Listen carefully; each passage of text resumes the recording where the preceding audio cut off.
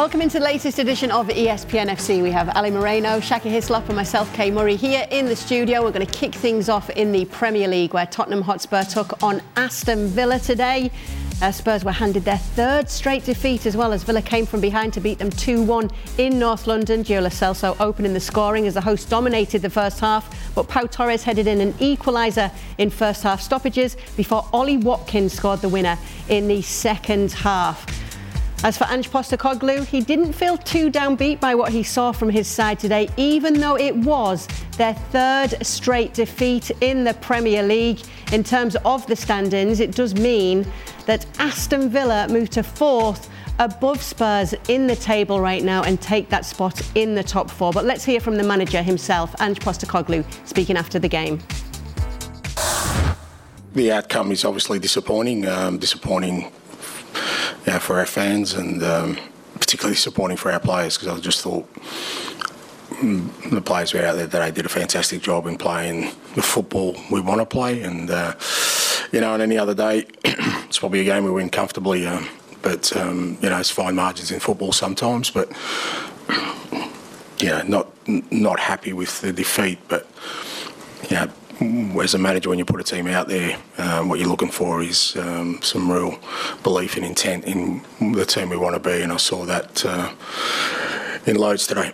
So Nader Manua joining us now. So Ange Postecoglou there doesn't seem too down about his side's performance, and that as well, Nader, seems to be the feeling among the Spurs fans right now. But then the big question really is, with those injuries and 3 straight defeats now, are they running out of steam? No, I don't think they are, to be honest. And I think it's interesting that Postecoglou said what he said, because I think sometimes we are very quick to look at the result and work backwards from there. But realistically, when you ask the manager, how does he feel about the performance? Like, he's the person who understands the most what he wants to see from his side. And I think from them, they did what he wanted them to do. I think at home, they took the lead. There were a couple of moments where there were some slight offsides where goals ended up being disallowed. But you look at it, they've had the better of the chances, and they are disappointed to lose the game, and I think he's acutely aware of that fact.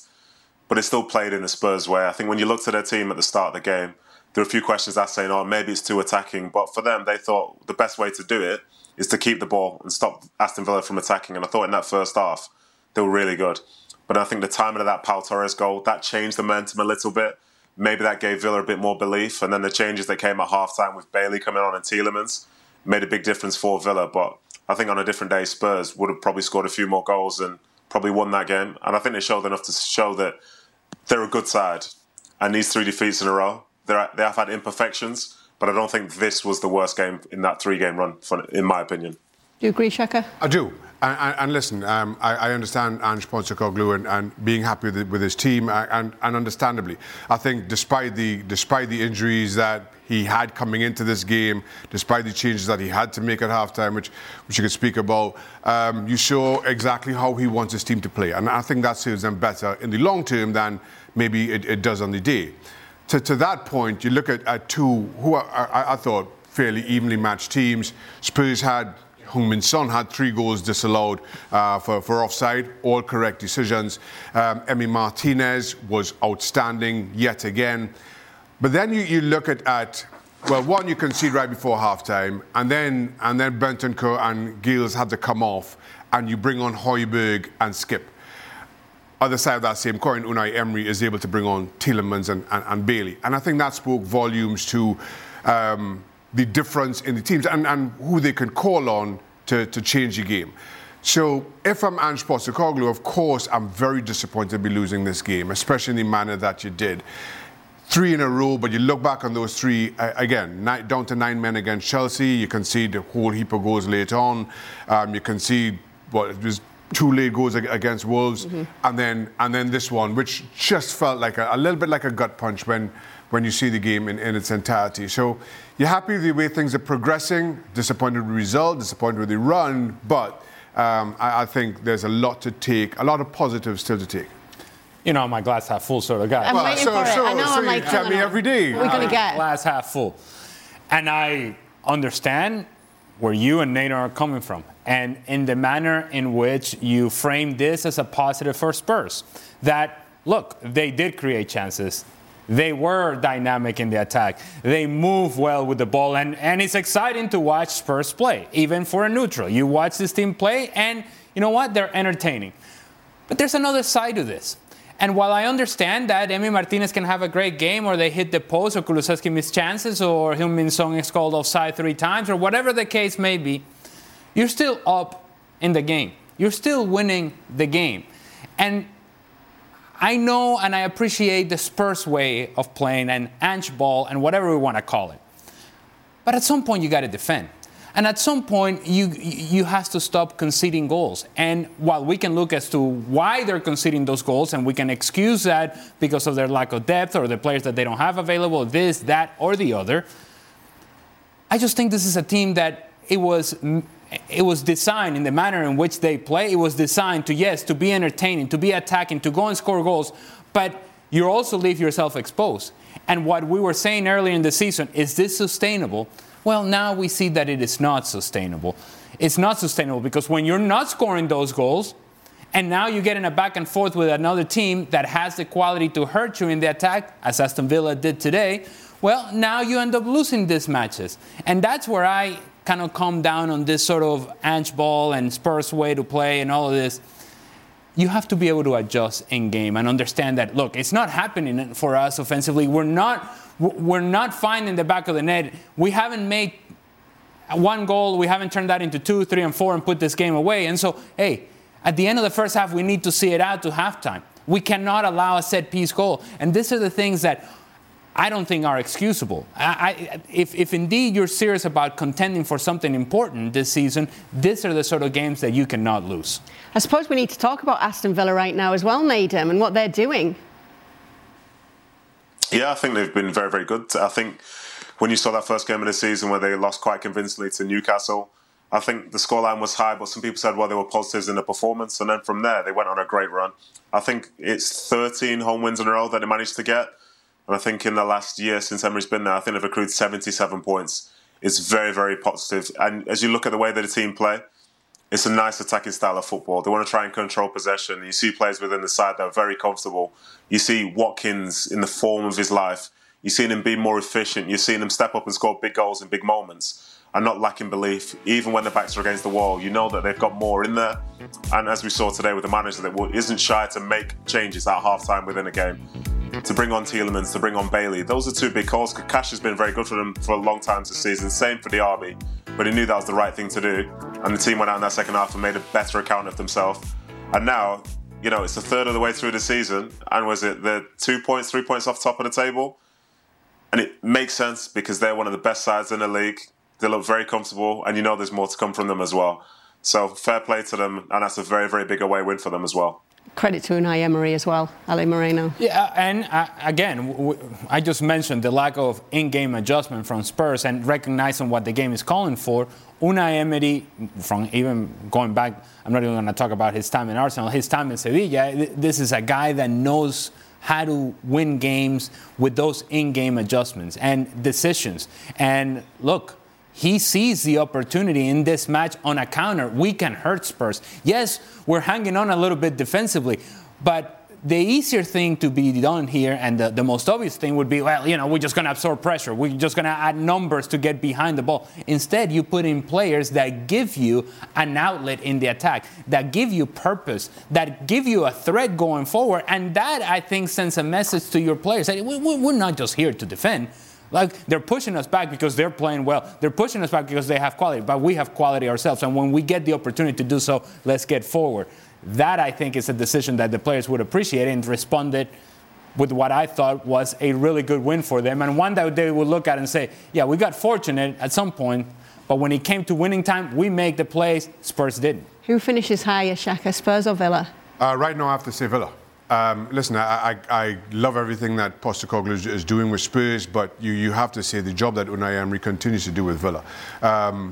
In terms of man management, Ollie Watkins really is playing best football of his career. And I think a lot of that goes down to Unai Emery and how he has man-managed him. And then they are able to make adjustments to counter in ways that don't seem... Now, he had to take off Matty Cash. Matty Cash was on a yellow and flirting with red. So that was kind of forced on. But then Diaby comes out, and then he has Bailey and Tielemans still playing that 4-4-2, but between the two of them kind of exchanging positions. And it gave this inexperienced, well, maybe inexperienced isn't the right word, but second string Spurs centre-back pairing a real problem. They didn't know what to do. And the second half was all about Villa. So to Ali's point, Unai Emery continues to make adjustments, in-game adjustments, that are needed. And this is a team that just continues to astound. And kind of oddly, doing it under the radar. We've sat here and spoken about Spurs and Ange Postecoglou all season long, and it seems as though Villa has been a little bit of a side note to that. Now all of a sudden, Villa are the ones in the top four, and it almost as though we're wondering how that happened when they've consistently been good. All right, final question on this game then for you, Nedum. How much did you enjoy watching it today? Yeah, I thought it was awesome, to be honest. I do really enjoy watching Spurs in general, especially at home. And I think when I saw the team that Spurs put out, I thought, well, they're not going to be on the back foot here for sure. So they were very much on the front foot, and it affected Villa. But then I think we got a chance to see really good coaching today because the adjustments were made by Emery, and Villa themselves were very much on the front foot as well. It was a shame to see Benton Cole be injured after having so long out. But that was a fantastic game of football, and it felt like a game of football between two sides that will be knocking on the door for those Champions League spaces this season. So hopefully they can continue doing so. But again, I've got to mention, Emery made the adjustments, but perhaps for Spurs, they couldn't make the same adjustments in a positive manner since half their squad's missing, unfortunately. Did you know less than 10% of Americans own an e-bike? Here's why that should change. Studies show e-bike owners actually end up exercising more, plus getting outside more. If you're looking for a balanced lifestyle and everyday adventures, you need to check out Lectric e-bikes. They are the #1 selling e-bike brand in America. Their bikes are typically foldable, pre-assembled, and have serious range up to 150 miles on some models. Check them out today at lectricebikes.com and add some more adventure to your week. That's lectricebikes.com. We're driven by the search for better, but when it comes to hiring, the best way to search for a candidate isn't to search at all. Don't search, match with Indeed. If you need to hire, you need Indeed. Indeed is your matching and hiring platform with over 350 million global monthly visitors according to Indeed data, and a matching engine that helps you find quality candidates fast. Ditch the busy work. Use Indeed for scheduling, screening and messaging so you can connect with candidates faster. Join more than 3.5 million businesses worldwide that use Indeed to hire great talent fast. And listeners of this show will get a $75 sponsored job credit to get your jobs more visibility at Indeed.com/FC. Just go to Indeed.com/FC right now and support our show by saying you heard about Indeed on the podcast. Indeed.com/FC, terms and conditions apply. Need to hire? You need Indeed. An Alejandro Garnacho wonder goal helped Manchester United to a 3-0 win over Everton today. Marcus Rashford also scored from the penalty spot after regular taker Bruno Fernandes handed the ball to him to help him end his goal drought. Anthony Martial rounded off the scoring in the 75th to make it 3-0. And as for Manchester United, it means it is their 5th win in 6 Premier League games, and you wonder if that is a turnaround for Erik ten Hag's men. Are we calling this a turnaround, Nedum?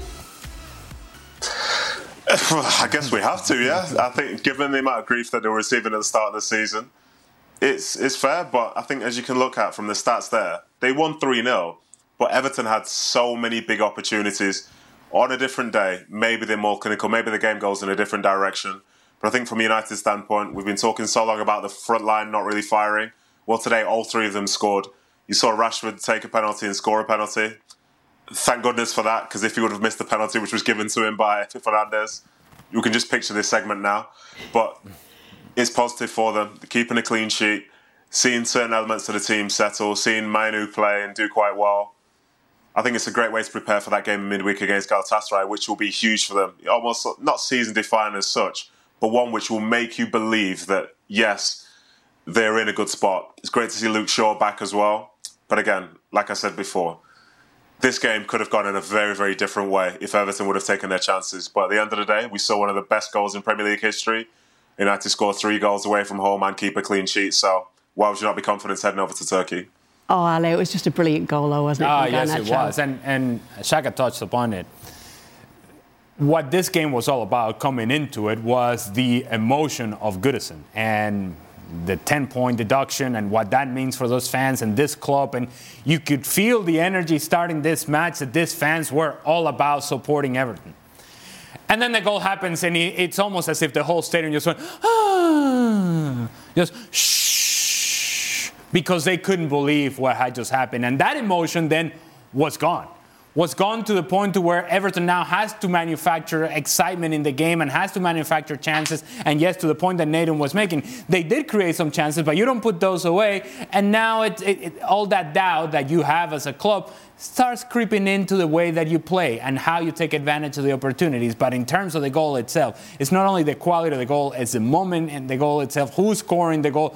I have to say, personally, I've had my issues with Alejandro Garnacho going back to the Copenhagen game in which they ended up losing the match, and he's shushing the crowd when he didn't even take the penalty. It was Bruno Fernandes that took it. And I'm like, this kid, driving me crazy. Hasn't done anything in the game. He's shushing the crowd when he didn't even take on the responsibility. Well, you've done something now. You've done something now, Alejandro Garnacho. You can shush whoever you want to. Bruno Fernandes, who usually takes the penalty, says to Marcus Rashford, you can take it. He ends a goal drought. Is that a captain's move for you, Shaka? It's a risky move. Mm-hmm. At 1-0 and Rashford up against Jordan Pickford, England teammates, that goes the other way. And all of a sudden, now the emotion returns to Goodison, especially after the fans feel it wasn't a penalty and see the VAR intervention. So I think you hand off that penalty when the game is won. And this game was a long way from being won at the time. It worked out well, and I think it works in Manchester United's and Marcus Rashford's favour going forward. But it absolutely was a risky move. But again, as I say, one that worked in their favour in a way, and again in a time that everything seems to. I spoke about Villa kind of flying under the radar. For all the criticism I have levied at Manchester United, they're 2 points behind Spurs. Mm-hmm. And how do we get here? I have no idea. Maybe you should keep criticising them. It's as though I just walked through a door in the Twilight Zone and all of a sudden Manchester United are in conversations. I'm not sure when or how that happened. Yeah, well, let's talk a little bit more about two players that you did mention, if we can name them, and Luke Shaw and Kobbie Mainoo as well, who stood out today.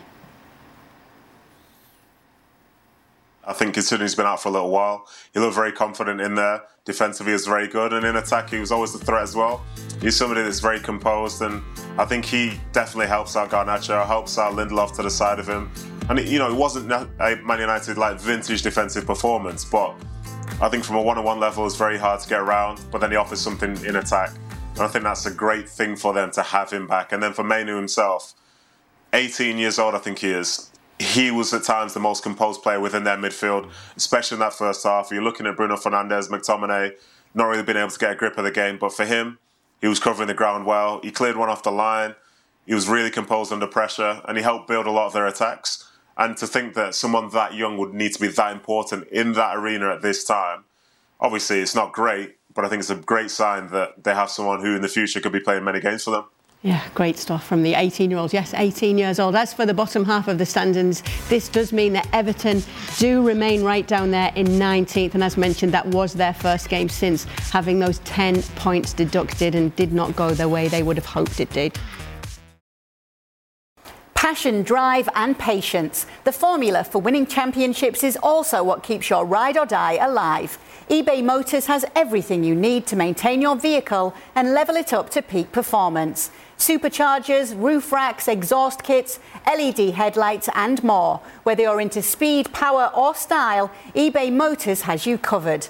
With over 122 million parts for your number one ride or die, you'll always find exactly what you're looking for. And with eBay Guaranteed Fit, your part is guaranteed to fit your ride every time or your money back. Because with eBay Motors, you're burning rubber, not cash.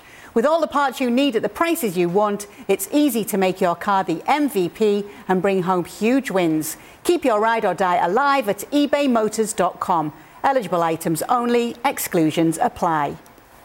Hi, it's Mike Greenberg letting you know ESPN Bet is ready to take you through all the biggest sports moments this spring. The official sportsbook of ESPN has exclusive offers and markets from Scott Van Pelt, Stephen A. Smith, and me, plus many more. From the playoff intensity to finally getting out to the ballpark, there's no better time for sports fans. Sign up today. New users get a bet reset up to $1,000 in bonus bets if your first bet doesn't win. Download ESPN Bet today. What a play. Must be 21 plus and present in select states. Gambling problem? Call 1-800-GAMBLER. Terms and conditions apply. See app for details. Real Madrid went top of the table on Sunday night ahead of Girona's game against Athletic on Monday with a win over Cadiz down in the south of Spain. 2 goals from Rodrigo and 1 from Jude Bellingham, and Rodrigo wasn't even supposed to start after Brahim had some stomach problems, shall we say, in the warm-up. Let's just leave it. Alexis Nunes was there for the game. Here's her report. She felt afterwards. Thanks, Kay. And trust me, nobody, and I mean nobody, not even Carlo Ancelotti himself, expected that we'd be talking about Rodrigo as the hero of tonight's match. Because even though he named him on the bench, Ancelotti said after the game that he actually had no plans to play him at all because he was coming off of a long international break where it was pretty eventful for the Brazilian, a long flight to and from South America, where he also picked up a bit of a knock. He said he was playing at probably only 90% tonight after picking up a knock in his knee. That midweek he was still experiencing some inflammation and some soreness, but it was a last-minute change and a last-minute gamble that eventually paid off after Brahim suffered some gastrointestinal issues, is how Ancelotti described it, but he should be good hopefully in a day or two. But Rodrigo once again proving that he is an absolute talent and a special player for Real Madrid, in contention to probably getting more playing time, especially with this injury list growing longer. And even though many may be surprised that he was the player that we were talking about the most tonight, if you just look at his last couple of games, this is actually the first time that the Brazilian has scored in 3 consecutive games for Real Madrid, and in the last 2 he's picked up a brace in each and contributed with 3 assists. So he seems to be on a very special streak. That's something that Ancelotti is definitely very pleased with, because as I said, that injury list just keeps growing with the likes of Vini Jr. as the newest addition and Eduardo Camavinga. It's something that I thought would actually be a bit more worrying for Ancelotti, but as he told us in the presser afterwards, he says he's just taking it in stride. He's actually not panicking at all, because injuries is something that Real Madrid have had to deal with since the very start of the season, where they lost 2 big names in Militao and Thibaut Courtois for the entire season. So he feels like they're actually managing well, and managing well is something that we saw on the pitch today. Ancelotti says he felt that from the very first minute to the end, they were able to manage the match very well, and eventually it did pay off with this big win. And the star of the night, apart from Rodrigo as well, is Jude Bellingham. Ancelotti says he's back to 100% after that shoulder injury that kept him out of the last 2 games. He's feeling good. He wanted him to play. He did get the start, and of course he contributed with that goal. So even though Real Madrid are going through a more turbulent time than usual, Ancelotti says they're managing it quite well, and we know this. We have seen this story many times before in different seasons, that Real Madrid managed to churn out these results, and here they are sitting pretty at the top of the table right now. Tonight they've qualified for the knockouts of the Champions League with games to spare, so we can only count them out at our own peril. Great stuff. Thanks, Alexis. Well, this is Real Madrid's unstoppable duo, and Carlo Ancelotti will be hoping that they are going to continue to be unstoppable as well. Rodrigo with 5 goals and 4 assists in his last 3 games with Real Madrid, and Jude Bellingham with the most goals in the first 15 games with Real Madrid ever. That would make it 14 as well. And remember, that is not what this man was brought in for, but I don't think anybody is complaining about that. But the Rodrigo situation, this is an interesting one, Ale, because this is a player who's had his ups and downs and been having his ups and downs, but Carlo Ancelotti seemed to know just how to manage him rightly. Yeah, well, first of all, we wish Brahim as well. Nobody wants to go through those issues. Nope. Alexis put it very nicely there, didn't she? Much nicer than I did. Need some Pepto tonight, Brahim. A little bit of white rice and bananas, you'll be fine. Look, when you have Vinicius on the field, he is, now that we have seen the productivity of Jude Bellingham, Vinicius becomes that second option. And what a second option that is to have. Well, now that he's injured, you look around and it's kind of like, yeah, it's Rodrigo or it isn't.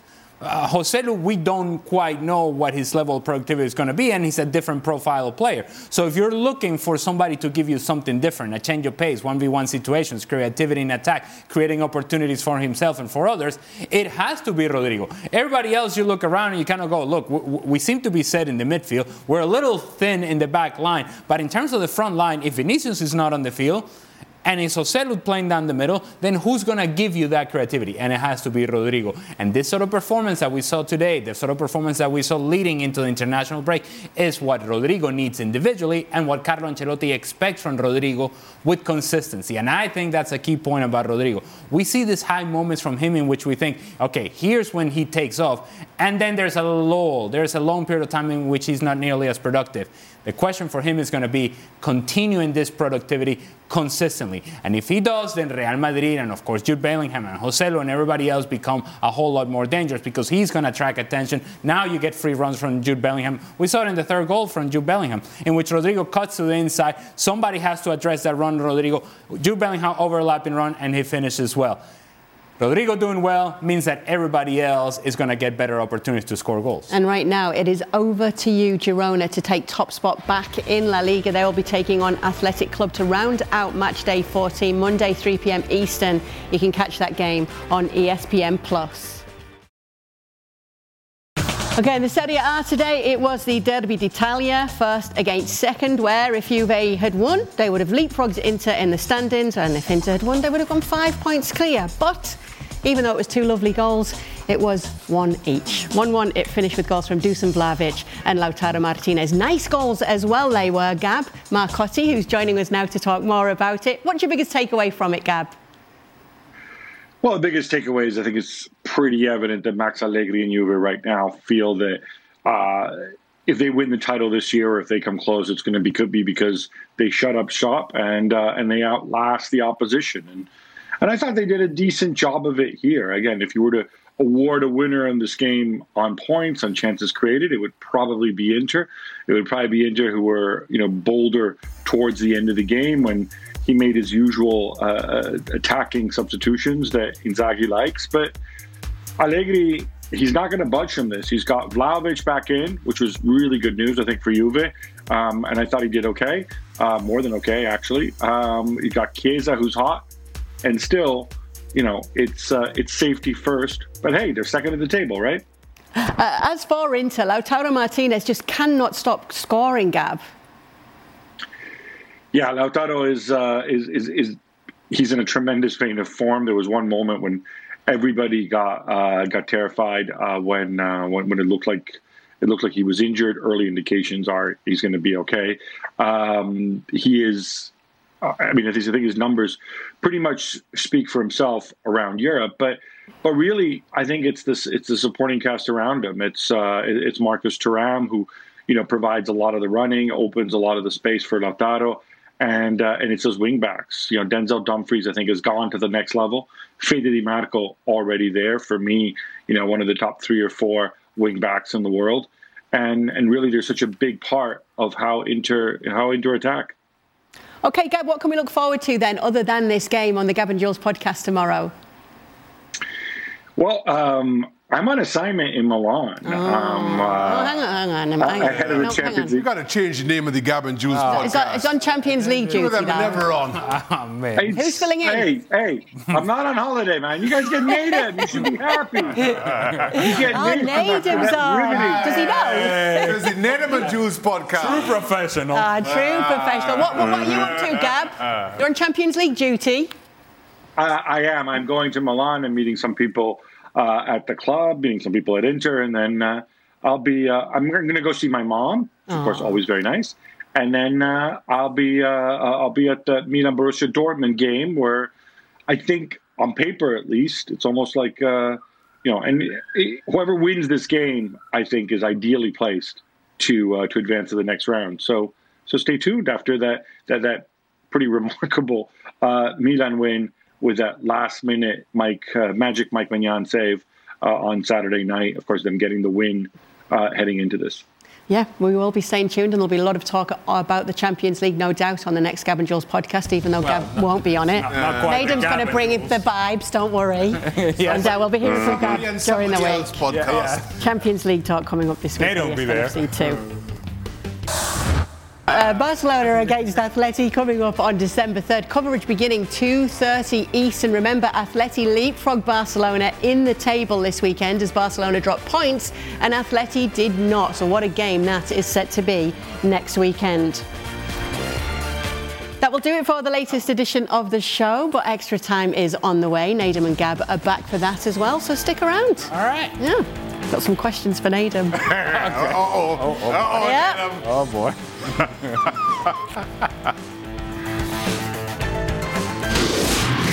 Welcome into the latest edition of Extra Time. We have Ali Moreno and Shaka Hislop here in the studio alongside myself, Kay Murray. And joining us tonight, we have Gab Marcotti and Naden Anua as well to answer your questions. Now, this question could even apply to Gab as well because he does seem to be someone who's very well connected in the football world. So, guys, I don't know if you know or not that MLS sent out some freebies and they left out 3 times MLS Cup winner Ali Moreno in those freebies. But Shaka was included. Shaka was included. Sebi was included. We wondered, Naden, if you got any freebies and any free popcorn. No, do you know, with the mailing system going across the Atlantic, it just takes a little bit longer than, say, other things. So when I get mine, I'm sure they'll send Ali's to me as well, and I'll send it to Ali. So there you go. It's lost in the mail. Don't worry, Ali. All right. What about you, Gab?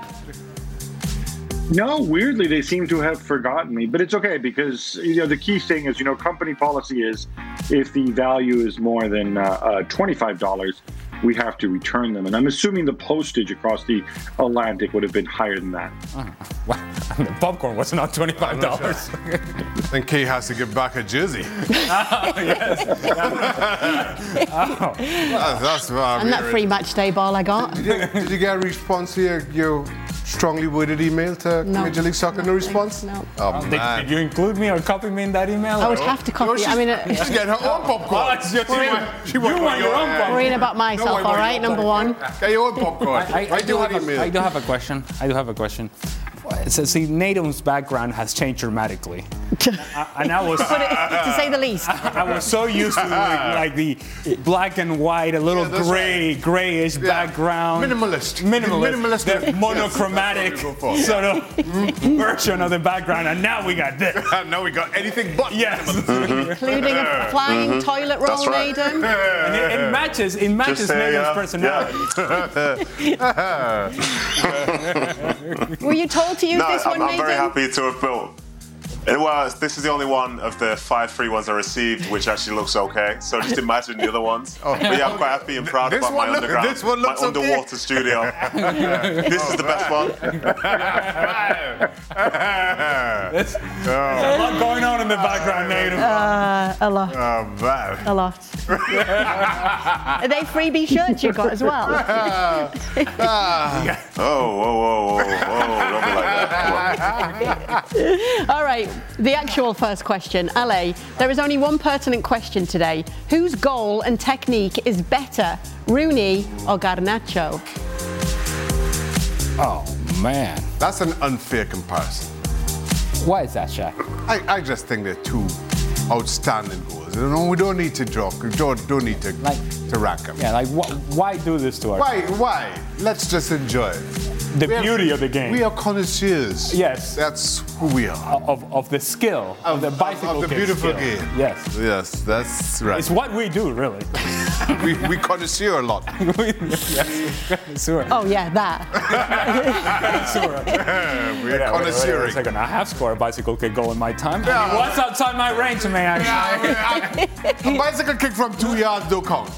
No. You can't throw yourself in that mix. In an actual game? Wow. It may have been a little looping bicycle kick. Real football players. Yes, and they count. Oh, man. I mean, I may have fallen over, but it was a bicycle kick. Could potentially be a tricycle, but it was a bicycle kick. Okay, well, that's uncorrected. Okay, that was not positive on your part. There was some negativity. Was it better than Garnacho and Rooney's? I'm going to give it to Rooney. I'm going to give it to Garnacho. Okay, well, there you go. See? Well, there we go, 1-1. All right, Shaka, with Onana tied for the most clean sheets in the Premier League, has he redeemed himself after a shaky start? He's improving.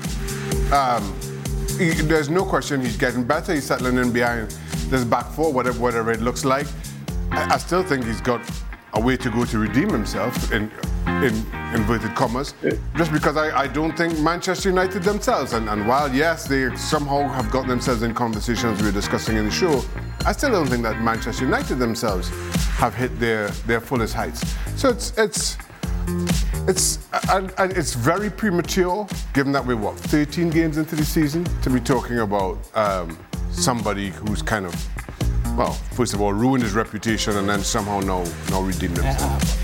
Was that your connoisseur voice? The tone of the voice changed. It felt like you were. That's my goalkeeper voice. It felt like you were swinging a little. I have a different voice when we glass of wine while you were analyzing that. I have a different voice when we're talking goalkeepers, Ali. I was very connoisseur. Smell of sandalwood. And I love when you use inverted commas. That's right. I'm told we have to break the tie on the Garnacho Rooney question. Gab? Garnacho or Rooney? I'm going to go with Garnacho simply because obviously Rooney, bigger stage and whatnot, but I mean, Garnacho's came off his foot. Rooney's came off his shin. Claimed to be a connoisseur. Yes, sir. Yeah. Spoken like a true connoisseur. I can sign that. Okay. I can sign that 100%. Yeah, well, here's the problem. You know the skill it takes to generate that sort of power with your shin? You know how special it has to be? Where did your bicycle come off? Not my shin. Come off his knee. Oh. Beautiful. For all, I'll start with you, Nadem. In what order will these three teams finish the Premier League this season? Newcastle, Spurs, United. Who sneaks in the top four? Do you know, this will feel like it's recency bias, but I'm going to go for United, Spurs, Newcastle. Okay. Gab? Yeah, I'm going to lean the same way for the simple reason that maybe with Sir Jim Ratcliffe coming in, they can spend some money in January. Everybody's injured at Spurs. Did you see the team that they had out there? How are those guys, Bentancur, who hasn't played in like 9 months, the other one, Lo Celso, their entire midfield, the Heel, Lo Celso, Bentancur, being their first starts of the season, you got to be able to play. And I think with Newcastle, also a terrible injury crisis, also losing Tonali. If they're in Europe, I think it's just going to take a lot out of them. So, weirdly, I'm going to lean United. I'm going to go Newcastle, Spurs, United. Oh, really? Why are you doing this? You said that you're a jinx for Newcastle. Right. I'm going to go Spurs, United, Newcastle. And my reverse jinx worked this weekend. You're right, Ali. Yeah, that's right. That's right. I'm not picking Newcastle. Good looking out, Ali. Good. I'm looking out for you, Shaq. Thanks. You saved me from myself. Okay. Speaking of jinx, Spurs, United, Newcastle. All right. Gab, after Juve against Inter today, what year of the Derby d'Italia was the best you've ever seen and why?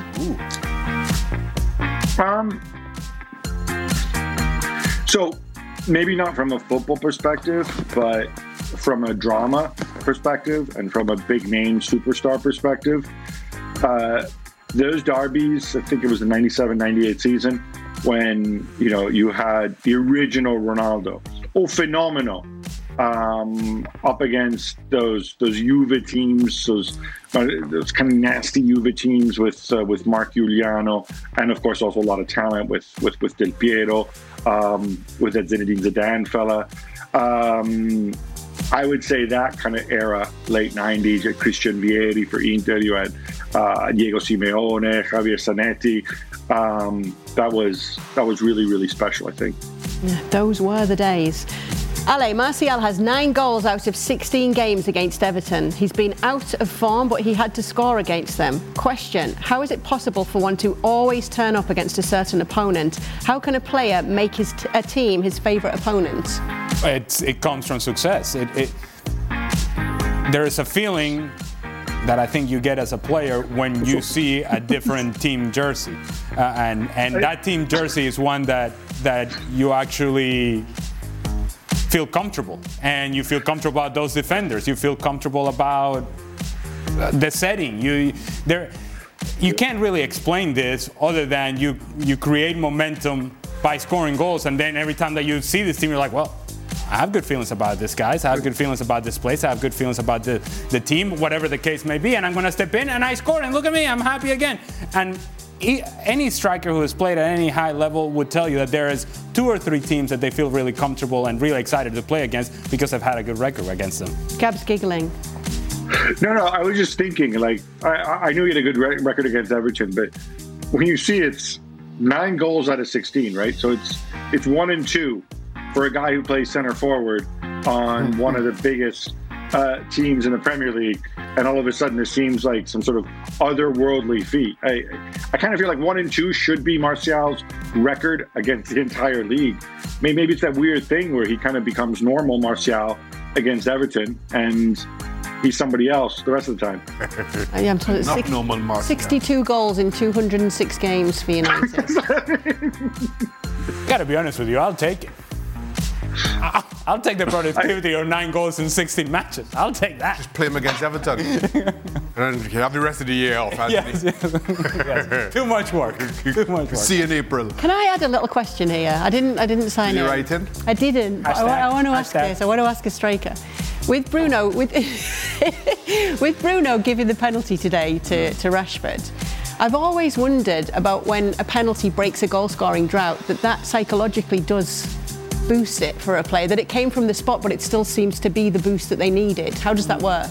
Because when you're desperate for goals, it doesn't matter how it comes. And I have to say, if you're struggling with confidence and you're given the opportunity to take a penalty in a moment that matters and is well documented, and this game actually was 1-0 and the momentum was shifting back and forth, and particularly I think you would argue that Everton had the momentum at that time. There's some pressure behind this one. So I don't know that this wasn't the sort of gift that you love to have. But once you score it, then you feel a whole lot better about yourself and about the team and helping. And so it's any time that you're going through a lack of confidence, you just want to see the ball going into the back of the net. A deflection, doesn't matter. Tap-ins, layups, whatever the case may be. My kind of range. Look, if when you're desperate, you do whatever it takes to score a goal. In this case, I thought it was...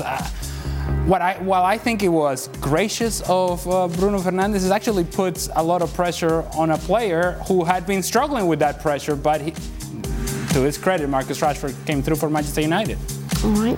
Xhaka has been criticising Arteta because of Ramsdale. What can he make of Ramsdale's performance yesterday? It was awful. But to that point, it's exactly what I've been saying all along. Say who's your number 1, say who's your number 2. I was, from day one, I said, don't have this, well, both of you are my number 1s and possession is 9/10. Say who's 1 and who's 2. By not doing that, Raya plays within himself, worrying about making mistakes, and you saw the mistakes come as a result. Ramsdale gets an opportunity. He sees this as a be-all and end-all for him to reclaim his shirt. He makes mistakes as a result. And in the end, it does a huge disservice to both. That has been, as I've said from the get-go, while I think Aaron Ramsdale is the better goalkeeper of the two, it is Arteta's decision who he plays, who he has as his number 1. He goes with Raya, but let it be known, and even though, yes, all the suggestion is Ryan is his number 1, but let it be known, and don't let there be any room for doubt in either of their minds who is 1 and who is 2. Otherwise, you get both of them making mistakes, which is what you saw. All right. For Gab, start, bench or drop? Pineapple on pizza, well done steak with ketchup, or fries on penne like Steve McManaman don't make me do this. You have to. Don't make me do this. That is drop all 3. Hashtag FC extra time, Gab. Man. Go. All right, I will say this.